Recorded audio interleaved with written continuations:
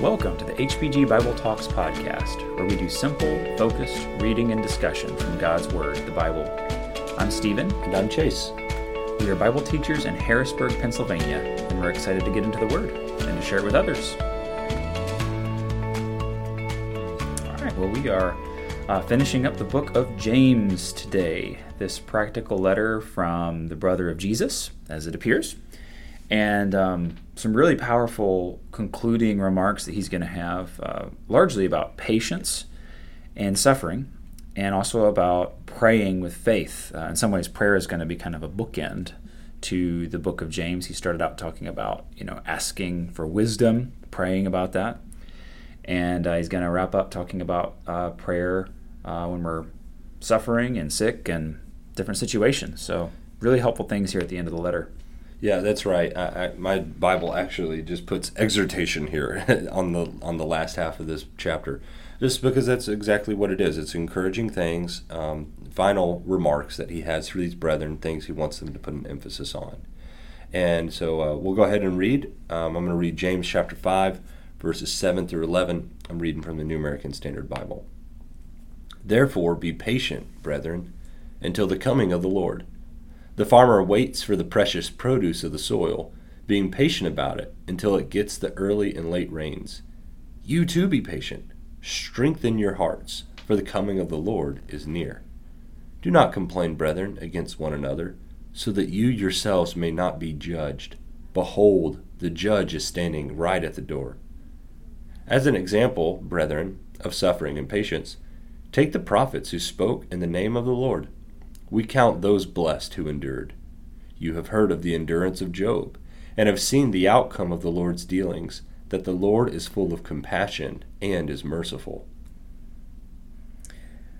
Patience, specifically patience in suffering. Again, is also kind of a bookend to James. Back in chapter 1, he started out saying, "Count it all joy, my brothers, when you meet trials of various kinds, knowing that the testing of your faith produces steadfastness," or patience. Mm-hmm. And now he is wrapping up the letter saying, be patient until the coming of the Lord.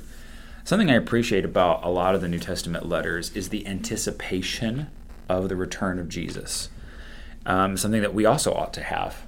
And none of us know when that's going to be. Back then they didn't know how long it would be before the Lord came back.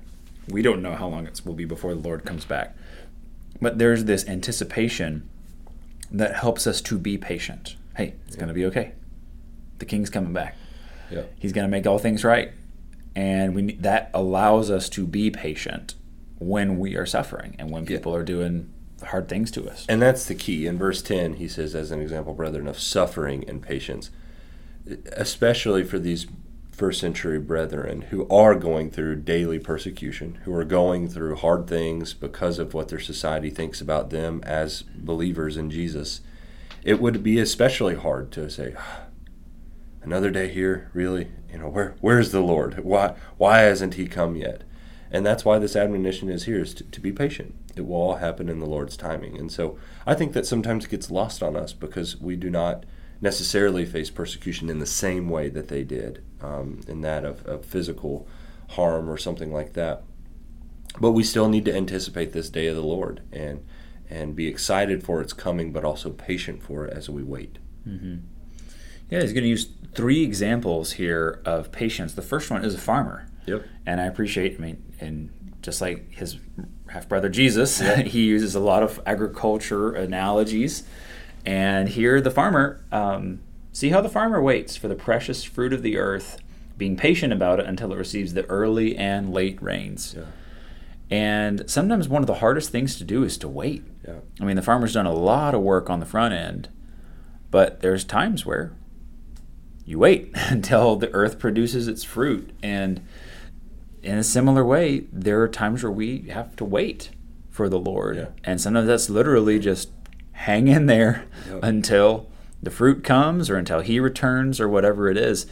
And it's maybe especially in our culture, we're in just like a hurry up culture, like constantly go, go, go, go. We're not very good at waiting. Waiting is hard for us, hard for me at least. But here he says you got to wait. And the idea, I think it's kind of funny that this isn't too weird of a point, but in Spanish, the word for to wait is the same as the word for to hope. Oh, that's cool. And I think that is kind of one of the biblical things about waiting. Yeah. It's like we wait because we hope in the return of the Lord, right, and in His making things right, taking care of us in the end. You know what I find really interesting, Stephen, is verse 9 is his segue into do not complain, brethren, against one another. In light of being patient, it is really easy to be short with your brethren, or just people in general.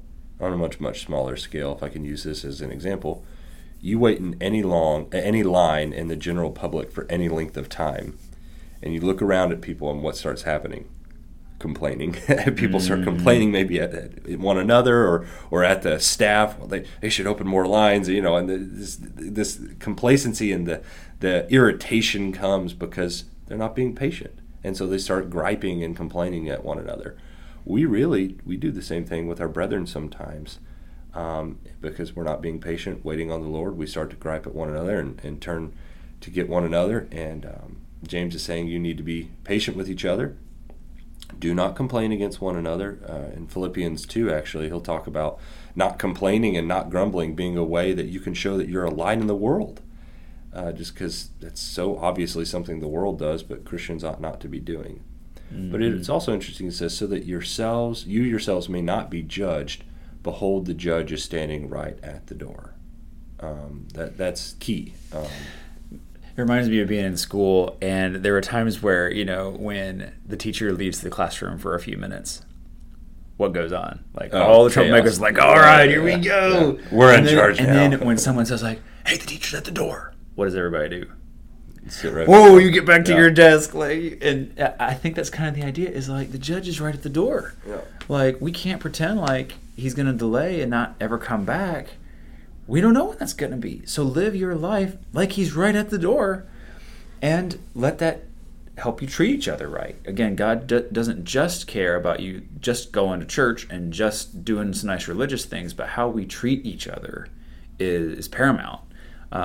Is part of the gospel. It should change the way that we work with other people. And again, there's a lot of emphasis here. Be patient until the coming of the Lord. At the end of verse 8, establish your hearts for the coming of the Lord is at hand.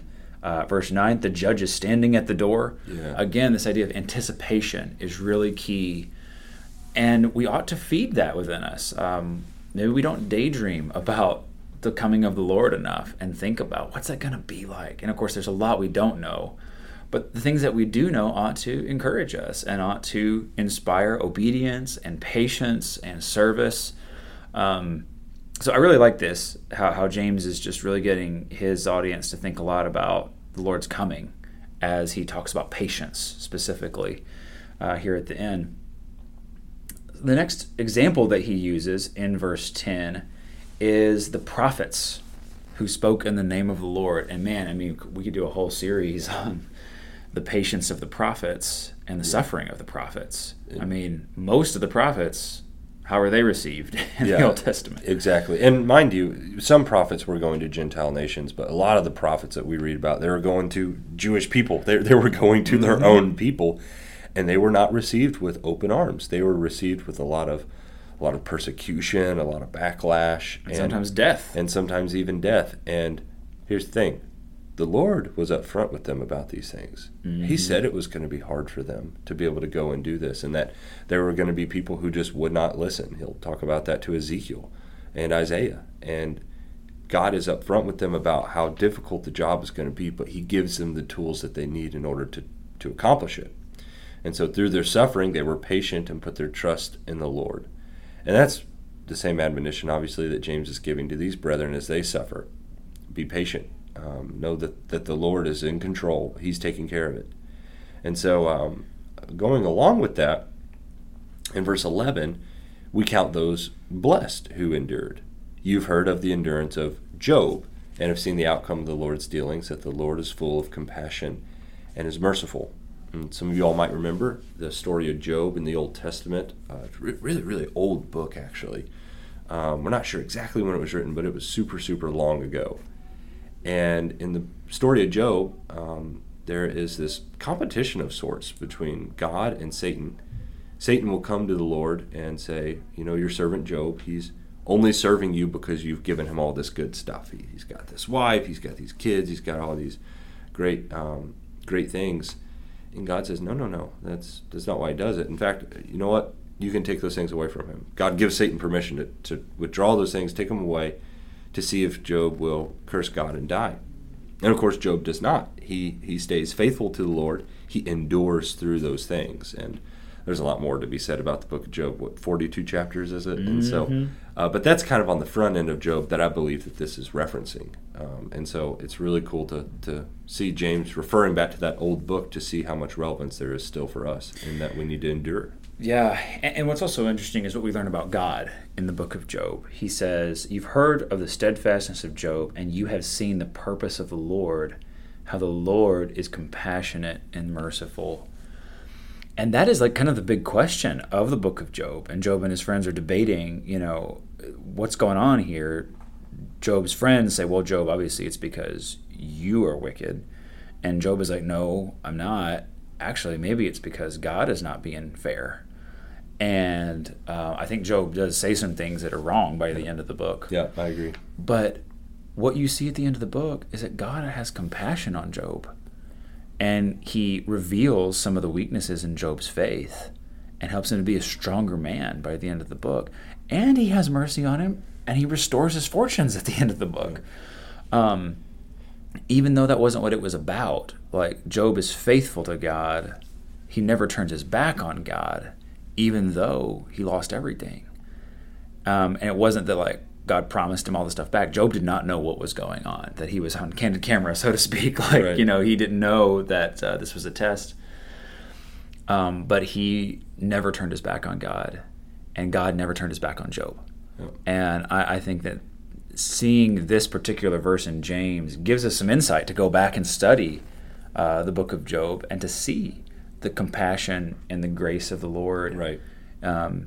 Even in that test of Job, that God is ultimately blessing Job through what he brings him through, as hard as that is in the moment. But these examples, the farmer, the prophets, and Job, all give us some things to really chew on, to really think about. I don't know if there's any of us that don't struggle with patience on some level, but when we look at these people who suffered, who waited, who trusted the Lord, even when it seemed like the Lord was against him, right. It gives us a lot of fuel to grow in patience. Yeah, exactly. So that brings us to verse 12. And Stephen, if you want to read that, I think you're up. But above all, my brothers, do not swear, either by heaven or by earth or by any other oath, but let your yes be yes, and your no be no, so that you may not fall under condemnation. So sounds familiar. Very familiar. Yeah. This is pretty much straight out of the Sermon on the Mount, as we've been noting throughout the book of James. And I think it's interesting that we are always tempted to, I don't know what the best word for this is, to kind of couch the things that we say or pad the things that we say. It's like, well, yes, and then we feel the need to like really affirm, like, oh, but like I promise this is true. I swear this is true. Or like, even, to invoke something else. When people try to swear or take an oath, they say like, oh, my grandfather's grave, or, whatever else, something greater than themselves.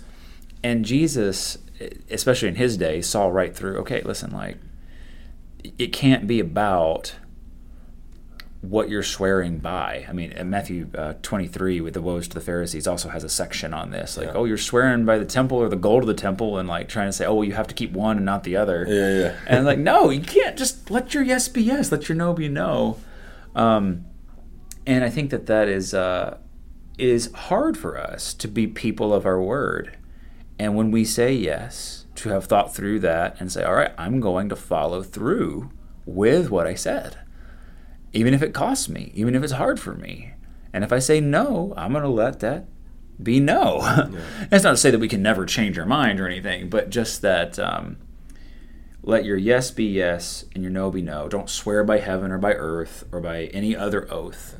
This is a powerful teaching on just being people of our word. Yeah, that's right. And I think one of the things that's in view here, in no particular order, in the section we're going over today, verses 7 through 20, is just how we treat our brethren, how our relationships with one another work, and a little bit we're also going to talk about praying for one another and things like that. And so you can see how vital it would be to any organization to be honest with each other and to truly be able to take one another at our word, at surface level. When Chase says yes, he means it. When he says he's going to be there, he will be there. And when he says no, that's not right, or that he's not going to participate in that, that's what he means by that. So you can see how this principle would apply not only in these brethren's relationships, but also in the world. It is so easy to get lumped in with the rest of the world. But if you will live the life of a Christian and follow little things as simply as yes be yes and no no, you will stand out in this world. Mm-hmm. So this is a good kind of catch-all, I think, for the book of James in general. And he's talked so much about the tongue. That's Here's right. another thing on the tongue, to just watch out, be careful what you say. Exactly. So that brings us to verses 13 through 18. We'll go ahead and read that. Is anyone among you suffering? Then he must pray. Is anyone cheerful? He is to sing praises. Is anyone among you sick? Then he must call for the elders of the church, and they are to pray over him, anointing him with oil in the name of the Lord. And the prayer offered in faith will restore the one who is sick, and the Lord will raise him up. And if he has committed sins, they will be forgiven him. Therefore, confess your sins to one another, and pray for one another so that you may be healed. The effective prayer of a righteous man can accomplish much. Elijah was a man with a nature like ours, and he prayed earnestly that it would not rain. And it did not rain on the earth for 3 years and 6 months. Then he prayed again, and the sky poured rain, and the earth produced its fruit. So I think it's kind of interesting with the questions that he asks here. Is anyone among you suffering? It's kind of like back in chapter 3, he's like, is it anyone wise among you? You know, almost like picturing a show of hands here. Obviously, This is a letter, but anyone suffering? Okay, let him pray. This is what you need to do. There's an answer. We need to be people of prayer. And this ties back with the patience idea of when we're suffering and we need to be patient, we need to be praying for that and trusting in the Lord, hoping in the Lord. Is anyone cheerful? Show of hands. Yeah. All right, let them sing praise. Yeah. Which, again, both of those things are redirected back to God. Yeah. If you are sorrowful, direct your lament to God in prayer. If you are joyful, direct your praise to God in song. So you've got two opposing attitudes, or, feelings. You've got suffering and you've got cheerfulness. I mean, they're two complete opposites, but they're both getting redirected back to the Lord, which I've already referenced Philippians once, but really that's one of the themes in Philippians is regardless of Paul's circumstances, he's going to find ways to rejoice in the Lord. And that's right. When we're suffering, we must pray. And if there's anything for us to be joyful about, we sing praises to our Lord. And that is so important and vital in the New Testament. I don't think we've talked a whole lot about that. I guess in Ephesians podcast, we talked about the need to sing praises to our God. Mm-hmm. And that's something I know that I enjoy doing with my brethren throughout the week, is singing hymns to God. When I'm cheerful, even in the car by myself, I like to sing hymns to God that I've either had memorized or I like to listen to. And that's a very important trait and thing that Christians need to be involved with. Yeah. So if you're suffering, pray. If you're joyful, sing. If is anyone among you sick, let him call for the elders of the church. And again, this is kind of interesting. This may not be our first reaction, because certainly we pray when we're sick as well. But let him call for the elders of the church and let them pray over him. So the thing we're going to kind of turn to now is not just praying personally, because I can pray to God when I'm suffering alone. I can sing to God when I'm joyful alone. But when there's sickness, when there's other challenges, we need to pray for one another. Right. And here we have specifically the elders of the church coming and praying over someone who's sick. It's an entirely appropriate thing for shepherds to do for their sheep. And real quick, you all might remember us talking about elders when we were going through the Acts podcast. I realize we haven't really talked about that in some of the other recent seasons. But these were local leaders of a church. They were be appointed because they met certain qualities and qualifications that we read about in Titus and 1 Timothy. But these were good men. We know that for a fact, that they were proven, they were tested, they were faithful to the Lord. And so for that reason, it really does make sense that these would be the ones that are going to go and pray for these people who are sick. And it also is interesting to me, Stephen, it says that they are to anoint him with oil in the name of the Lord. Mm-hmm. There's a couple different views on that. Actually, really a couple different views on what anointing was. One is there was a kind of a health component to it, as far as I understand it. And in the same way we might take some ibuprofen or something like that, I think there was benefits to oil. Put some, like Neosporin on a wound or whatever. Exactly. And there's another way in which this could be taken in maybe some type of spiritual context, if I'm not mistaken, which is kind of interesting. But it's hard to decipher exactly which one is going on here. But nonetheless, we know what we do know is what prayer is. And that's the focus I'd like to put there in verse 14. Yeah, and the one connection might be in Mark 6 when Jesus sends out the 12 and they cast out many demons. This is Mark 6, verse 13. They cast out many demons and anointed with oil many who were sick and healed them. Yeah. So there was some connection here. I don't think here that the oil is the source of the power. Right. Prayer is the source of the power. Yeah. And whether or not the anointing happens, the power is in the prayer of one who's faithful. And exactly. Verse 15 is Stephen's point exactly. And the prayer offered in faith will restore the one who is sick, and the Lord will raise him up. Mm-hmm. And if he has committed sins, they will be forgiven him. The emphasis on the prayer is still on the Lord and his ability to heal and raise people up. So that needs to be seen. It's not any work or power from us, but it's the power from the Lord. That's right. He is the one who's able to heal. He's the one who's able to raise up. He's the one who's able to forgive. That's right. And there's also kind of a blending here of physical and spiritual illness. In verse 16, he's going to say, confess your sins to one another and pray for one another that you may be healed. There's kind of a debate in this section over, is it physical healing? Is it spiritual healing? Is it both? I kind of see some of both, it seems like, here in the context. But verse 16 is one of my favorite verses. Yeah. This practice of confessing our sins to one another. I mean, that's like telling the doctor, hey, like, here's my symptoms. Here's what's going on. And praying for one another. Really, we're carrying each other to the great physician, the Lord. It's like a bunch of patients telling their problems to each other and then taking it to the doctor. But they might say, hey, I had that problem too, and I took it to the doctor, and he helped me out. Exactly. Let me recommend this physician to you. Exactly. And that's just so important. We live in such isolation, maybe particularly right now, and we barely confess anything to each other, let alone our sins to each other. And we've got to cultivate a culture of openness among God's people. This is one of the things that has been one of the biggest game changers in my walk with the Lord, especially when I was in high school, going to some of these camps. Actually, soon we'll both be doing some of these camps this summer, where there's opportunity to really be open and really get help with spiritual problems. And whatever it is, things that we have a hard time talking about because we're ashamed, we're embarrassed, and rightly so.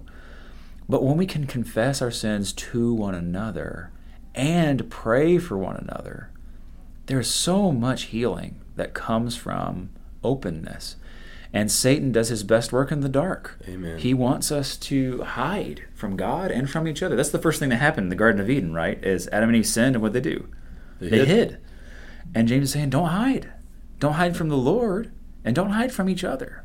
Yeah. Now, I will say this, that the confession here, I don't think he's talking about like standing up in a church assembly necessarily and telling everybody. There's times where that's appropriate and what needs to happen. But I think what he's talking about here is like a one-on-one or like small groups of people saying, hey, I need prayers for what's going on here. Yes, cultivating an atmosphere of accountability and openness is really important for any local church and any group of Christians, really, is maybe a better way I should phrase that. And so I would encourage anybody who's listening that considers themselves a Christian, if you do not have someone that you regularly go and talk to about your problems and confess sin to, even though you might have already prayed to the Lord and been forgiven of that sin, it is still healthy to say that out loud to someone else, because now you have someone that's going to check in on you. Hey, how are you doing on this? Is there any other things that you need to do to to stop sinning, and then other practical ways to go about repentance. Mm-hmm. And so find someone either in your local church or someone you're close to that you can confess these sins to. Not that that person is the one that absolves you of those sins or anything like that. Mm-hmm. It's clear here who's the focus on. The Lord. The Lord is the one that forgives. The Lord is the one that does the healing. But find that person, get close to them, and regularly, if you can, talk to them about your problems. Yes. And this has been something that, just as a spiritual discipline, has helped me probably more than almost anything else in the different struggles I've had in my life. There's something about telling someone else what you're struggling with that, one, it makes you realize how bad it is. In our own head, it's easy to justify our sin and, use smoother terms for it and make it sound not as bad. But when you tell somebody else, like, here's what I'm doing, they're like, hey, do you realize, like, what you're doing? Yeah. It's hard to tell other people. I mean, we need to be confessing first to God and confessing our sins to Him. 1 John 1 talks about that. If we confess our sins, He's faithful to forgive. But confessing to other humans is hard, but it's needed. And I mean, the Lord, go back to the garden for just a second. The Lord made Adam and saw that he was alone and it was not good. And so he makes a helper suitable for him. I mean, man was made to need to rely on someone else. I mean, that is within us. Proverbs 27:17 says, iron sharpens iron, so one man sharpens another.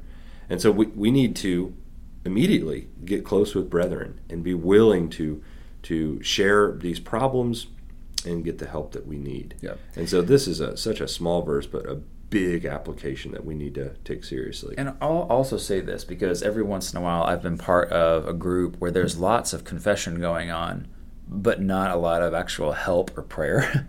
This isn't just a, like, airing of grievances or a, oh, I'm doing so bad. Oh, I'm doing worse. Oh, I'm doing.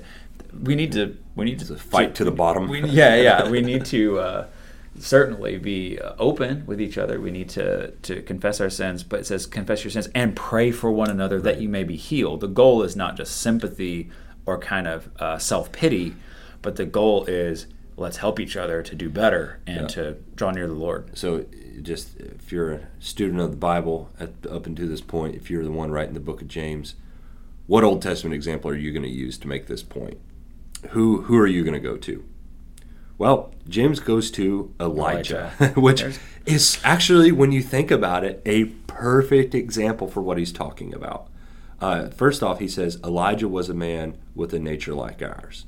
Now, on the surface, at first you go, didn't he, like, not die? Didn't he, like, go up into heaven in, like, this, like, fiery chariot thing? And didn't he, like, wasn't he the one on Mount Carmel that, like, was mocking all those other prophets when they were trying to get their God to consume the sacrifice? And wasn't he the one that called on God and then God consumed the sacrifice? Yes, that was Elijah. But guess what?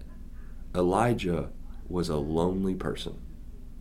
And you see that in 1 Kings 19 right after the Mount Carmel incident. After he's lived on this great spiritual high on Mount Carmel, seeing the Lord consume the altar with the sacrifices, and proving that God is real and that Yahweh is Yahweh, he gets back to Jezreel, and Jezebel is there to kill him. And he will go to God and ask God to take his life, because he says, Lord, I'm the only one that's still here faithful. And the Lord will actually go back to Elijah and say, actually, you're not. You're not the only one. I know it feels that way, but you're not. But I need you to get up. And I need you to go anoint the next king, Hazael. And he puts Elijah back to work. But my point is, Elijah was a lonely person in the midst of a lot of suffering and persecution. Imagine how effective that would be to these brethren here, who are also surrounded by people who are against them, and they feel isolated and alone. And so for starters, yes, Elijah is a man with a nature like ours. Yeah. But the latter part of his point is he prayed. Yeah. And what's funny is we don't actually read about the prayer itself back in 1 Kings. We were looking at that before this podcast. But we know from this verse that he prayed to God. And for 3 years and 6 months it didn't rain. And he prays again, and the heaven gave rain. And that's not just because Elijah's so powerful. It's because his God controls the rain. Our God controls the weather. And his prayer called down God's power. And also because he's praying according to God's will. Like Elijah wasn't just like, this isn't a blank check of like, it's kind of like what Jesus said, ask and you shall receive. It's like, oh, I want a new car, I want a new house. That's not the idea. The idea is Elijah was doing the work of the Lord and wanting to confront Ahab, which was really hard, but he was doing what God wanted. And so there was this drought that was part of God's judgment against Ahab and the wicked things he was doing. But I really like your point about Elijah being a man with a nature like ours. That section in 1 Kings 19 on depression and just going to God when we're down and out is so powerful and so helpful. And helps us remember that, like, again, these are the kind of problems we need to bring to each other. If we're down, if we're depressed, if we're lonely, go to each other, pray for each other, be together spiritually. Elijah found comfort in the Lord when he prayed to God, and God took compassion on him. And I appreciate that. I mean, he could have been like, come on, man, pull yourself together. But no, he's like, all right, here, get some food, get some sleep. And then he's like, okay, you're not alone. There's 7,000 other people who've not bowed the knee to Baal. You're not alone, and I've got work for you. And there's more work to do. That's what I love. He puts him back to work. Yeah. And one of the greatest ways to get out of that rut of isolation or depression is to get back doing the Lord's work. That is so important to see there. Amen. But the emphasis here that James is using is the prayer that Elijah had with the Lord. May we always come back to God in those moments of isolation and loneliness and put our trust in Him and communicate that to Him. Yeah, and to each other. Amen. So James wraps up with there's not really a whole lot of concluding remarks here, right, or greetings, but he wraps up with an exhortation, verses 19 and 20 of chapter 5. My brothers, if anyone among you wanders from the truth, and someone brings him back, let him know that whoever brings back a sinner from his wandering will save his soul from death and will cover a multitude of sins. All right, pretty good stuff right there. Number one, we know that someone can come back to the Lord. And what a blessing. And I know I've seen that in my lifetime. Stephen has seen it in his. And I've even seen it with myself as I was wallowing in sin. After I was a Christian and strayed from the truth and turned my back on the Lord, there were faithful brethren who brought me back. And I'm so thankful for those brethren. But the emphasis here is on what the result of someone who turns back is, or someone who turns back to the Lord will have. They will save their soul from death and will cover a multitude of sins. What a blessing that the Lord will forgive. The soul will be saved from death. But also, if someone does turn from their sin, it covers a multitude of sins, I think, in that they've stopped sinning. They're not going to continue doing that. I think that's simply the application there. Yeah, amen. And I think this really ties in with verse 16 that we just read. Confess your sins to one another. Pray for one another that you may be healed. That's kind of part of all this. As we go to each other, we're trying to pull someone out. Sometimes it's someone confessing their sins to someone else. And sometimes it's someone going to the brother and saying, hey, you're wandering from the truth. Right. You need to come back. Come home. We want you back. And this is hard because we have a hard time being told that we're wrong, admitting that we're wrong, confessing to other people. Sometimes we also have a hard time confronting people and saying, hey, this is not okay what you're doing. You've wandered from the truth and you need to turn around and come back. But he says, motivation here. God can heal them. Their soul can be saved from death. God will cover their sins, forgive their sins. God can heal us. Again, that's been the emphasis of prayer in this section, is the healing power that God has. And so I think this exhortation goes really well with the exhortation about prayer. And it's powerful to think about what God can do. And what a great call to action at the end of this letter. James has been encouraging us to use our tongues for what's good and praying for one another, and using your tongue to turn someone from their wandering is one of the best things we can do, and it results in eternal salvation for people, saving their soul from death and covering a multitude of sins. What could be better to do for each other? And that's how James wraps up his letter. Final question for us: who are we going to reach out today? Who are we going to go to today to encourage to turn away from their sins and to have their soul saved from death because of the Lord. Starting with ourselves. Amen. And sometimes we're the ones needing to confess, and sometimes we're the ones needing to reach out. Yeah, that's exactly right. So that's the book of James. It does end in a non-Paul fashion. There is no grace and peace. Yeah, exactly, and that's okay. Like I said, like Stephen said, I think it wraps up in we get it. It's a very James way to wrap up the book. It's just kind of a mic drop. Yeah, like, save a soul from death, cover a multitude of sins. James out. Yes, he's gone. So, Lord willing, what we're going to do next week and for 4 weeks, we're going to release the HBG Bible Talks. We have like an annual HBG Bible Talks here in Harrisburg. And this year we had a speaker by the name of Ben Hall out of Brooklyn, New York come in, and he did 4 lessons for us that were loosely based out of the book of Acts, and so about the kingdom. And so you're more than welcome to listen to those. That will be season 6. It'll just take 4 weeks. And then we'll pick up in another book of the Bible after that, Lord willing. So, yeah, that'll be the plan for next week. Thank you guys so much for listening. If you're enjoying what you hear on the pod, please subscribe, leave us a rating or a review. If you'd like to study with us like this, we'd love to hear from you. 717-585-0949 or capitalcitychristians@gmail.com. Or for more information and other opportunities to study in groups, check us out at capitalcitychristians.com. Thanks so much for listening.